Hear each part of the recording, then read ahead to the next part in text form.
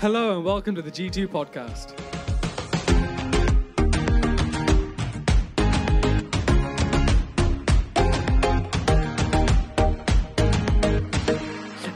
So, I am an engineer, and I design bridges for a living, such as this bridge here. It's not like the Humber suspension bridge or something exciting like that, but little bridges like this. So when I get an idea, or I get given a new project at work, one of the first things that I do after sketching some concepts of what it needs to look like, is that we work out how much it is going to cost to build it.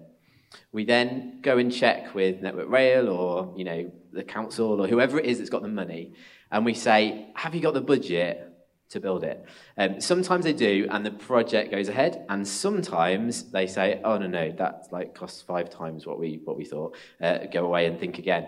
And then we have to go and think again, or sometimes they have to go away and find more money. Either way, before we get too far down the road, we always sit down and we always estimate what the cost is. Do we have enough money to do it? If we didn't, we'd be crazy and we would be wasting huge amounts of time and all of your money as taxpayers coming up with concepts. Sometimes people do get it wrong, and there's a few famous examples on here. So Wembley Stadium, originally it was going to cost 325 million. It actually cost 800 million, which is about 1.2 billion in sort of money in today's terms. Sydney Opera House is probably the most famous example of things going wrong. So that originally was supposed to cost, I think it was 7 million Australian dollars, and it actually cost 102 Australian dollars. And it was supposed to take 4 years to build, and it actually took 14 years to build. But it is amazing. I've never been, but I'm told it's absolutely phenomenal. And then finally, one that you probably have never heard of is the Berlin-Brandenburg Airport. That was supposed to cost 2.3 billion euros. It actually cost 7 billion euros. It took 30 years from start to actual opening. Everything went wrong you could imagine. And now, because it's taken so long, it's too small. And they're going to have to spend another 2.3 billion euros extending it to make it big enough to serve its purpose. In Germany, the bottom right picture there, in Germany there's a board game in its honour where you have to basically try and build an airport, and whilst you're doing it, you have to waste as much taxpayers' money as you possibly can in honour of that airport. Why am I talking about this? Let's read from Luke chapter 14, verses 25 to 33. So, large crowds were travelling with Jesus, and turning to them, he said, "If anyone comes to me and does not hate father and mother, wife and children, brothers and sisters, yes, even their own life, such a person cannot be my disciple. And whoever does not carry their cross and follow me cannot be my disciple. Suppose one of you wants to build a tower or a bridge.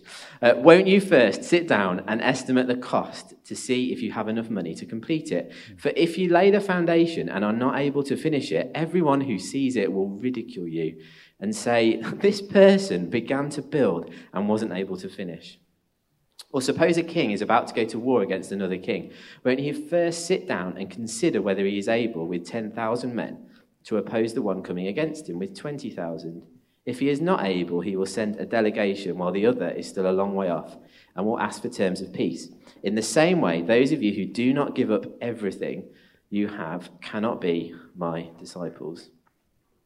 So why is Jesus in this passage asking the disciples and asking us to count the cost? Was he giving sound, engineering project advice for people like me in the future? You need to think about how much it's going to cost to build a tower before you build one. I don't think so. So in verse 27, it said, "Anyone who does not carry his cross and follow me cannot be my disciple." Jesus is calling us to follow him. And then he's reminding them, following Jesus is like building a tower. You don't want to leave it half finished, kind of like this one, because you don't have enough commitment or you don't have enough resources or whatever it is to finish it. So what is the cost of following Jesus? I don't know what the cost is for you in your life or what the future might bring for any of us. But I do know for some people around the world today, the cost of following Jesus isn't huge. So in Afghanistan, Open Doors now rate Afghanistan as the number 1 in the list of countries that are most dangerous to be a Christian. It's impossible to live openly now as a Christian in Afghanistan. And according to Open Doors, if a Christian's faith is discovered, their family or their clan or their tribe is required to save their honour, usually by disowning that believer completely from the family, or in some cases even killing them. And it's now, according to Open Doors, widely considered to be a just way of dealing with somebody that comes to faith in Jesus Christ.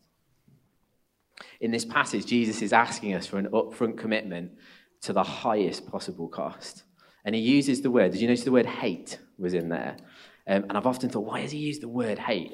And I think in that passage, it's in relation to how we view our families compared to him. So the extreme language is used to illustrate that we might sometimes have to make really difficult choices in our relationships when we choose to follow him. This way, there's no surprises later on. He calls us to pick up our cross, and this is a physical illustration. So, we know that when Jesus was carrying the cross, he was in unbearable pain. So in these verses, we get the idea that following Jesus, counting the cost of following Jesus, might impact on our relationships, and it might also have a physical impact on us. We know Jesus just doesn't want a blind, naive commitment, expecting an easy life.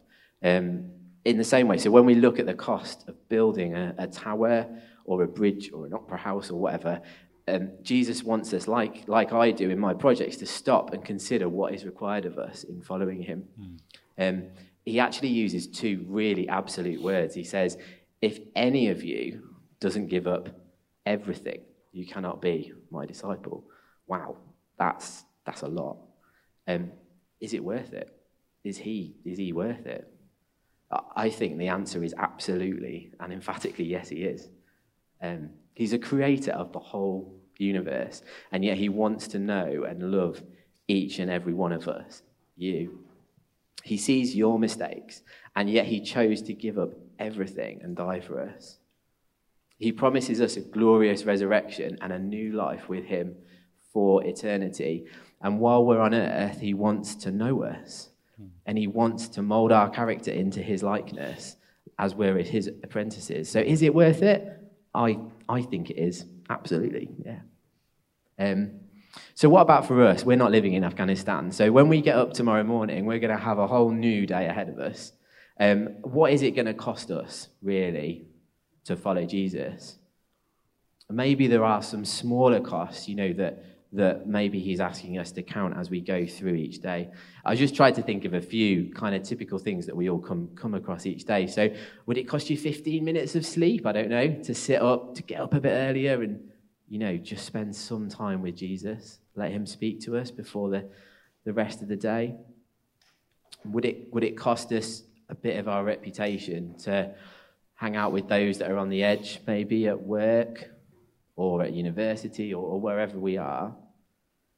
And would it cost us a promotion if we were to put family or church or whatever ahead of our work on occasion, or even to stand up and say no when, maybe a little lie about something might just save face, might make you look a little bit better?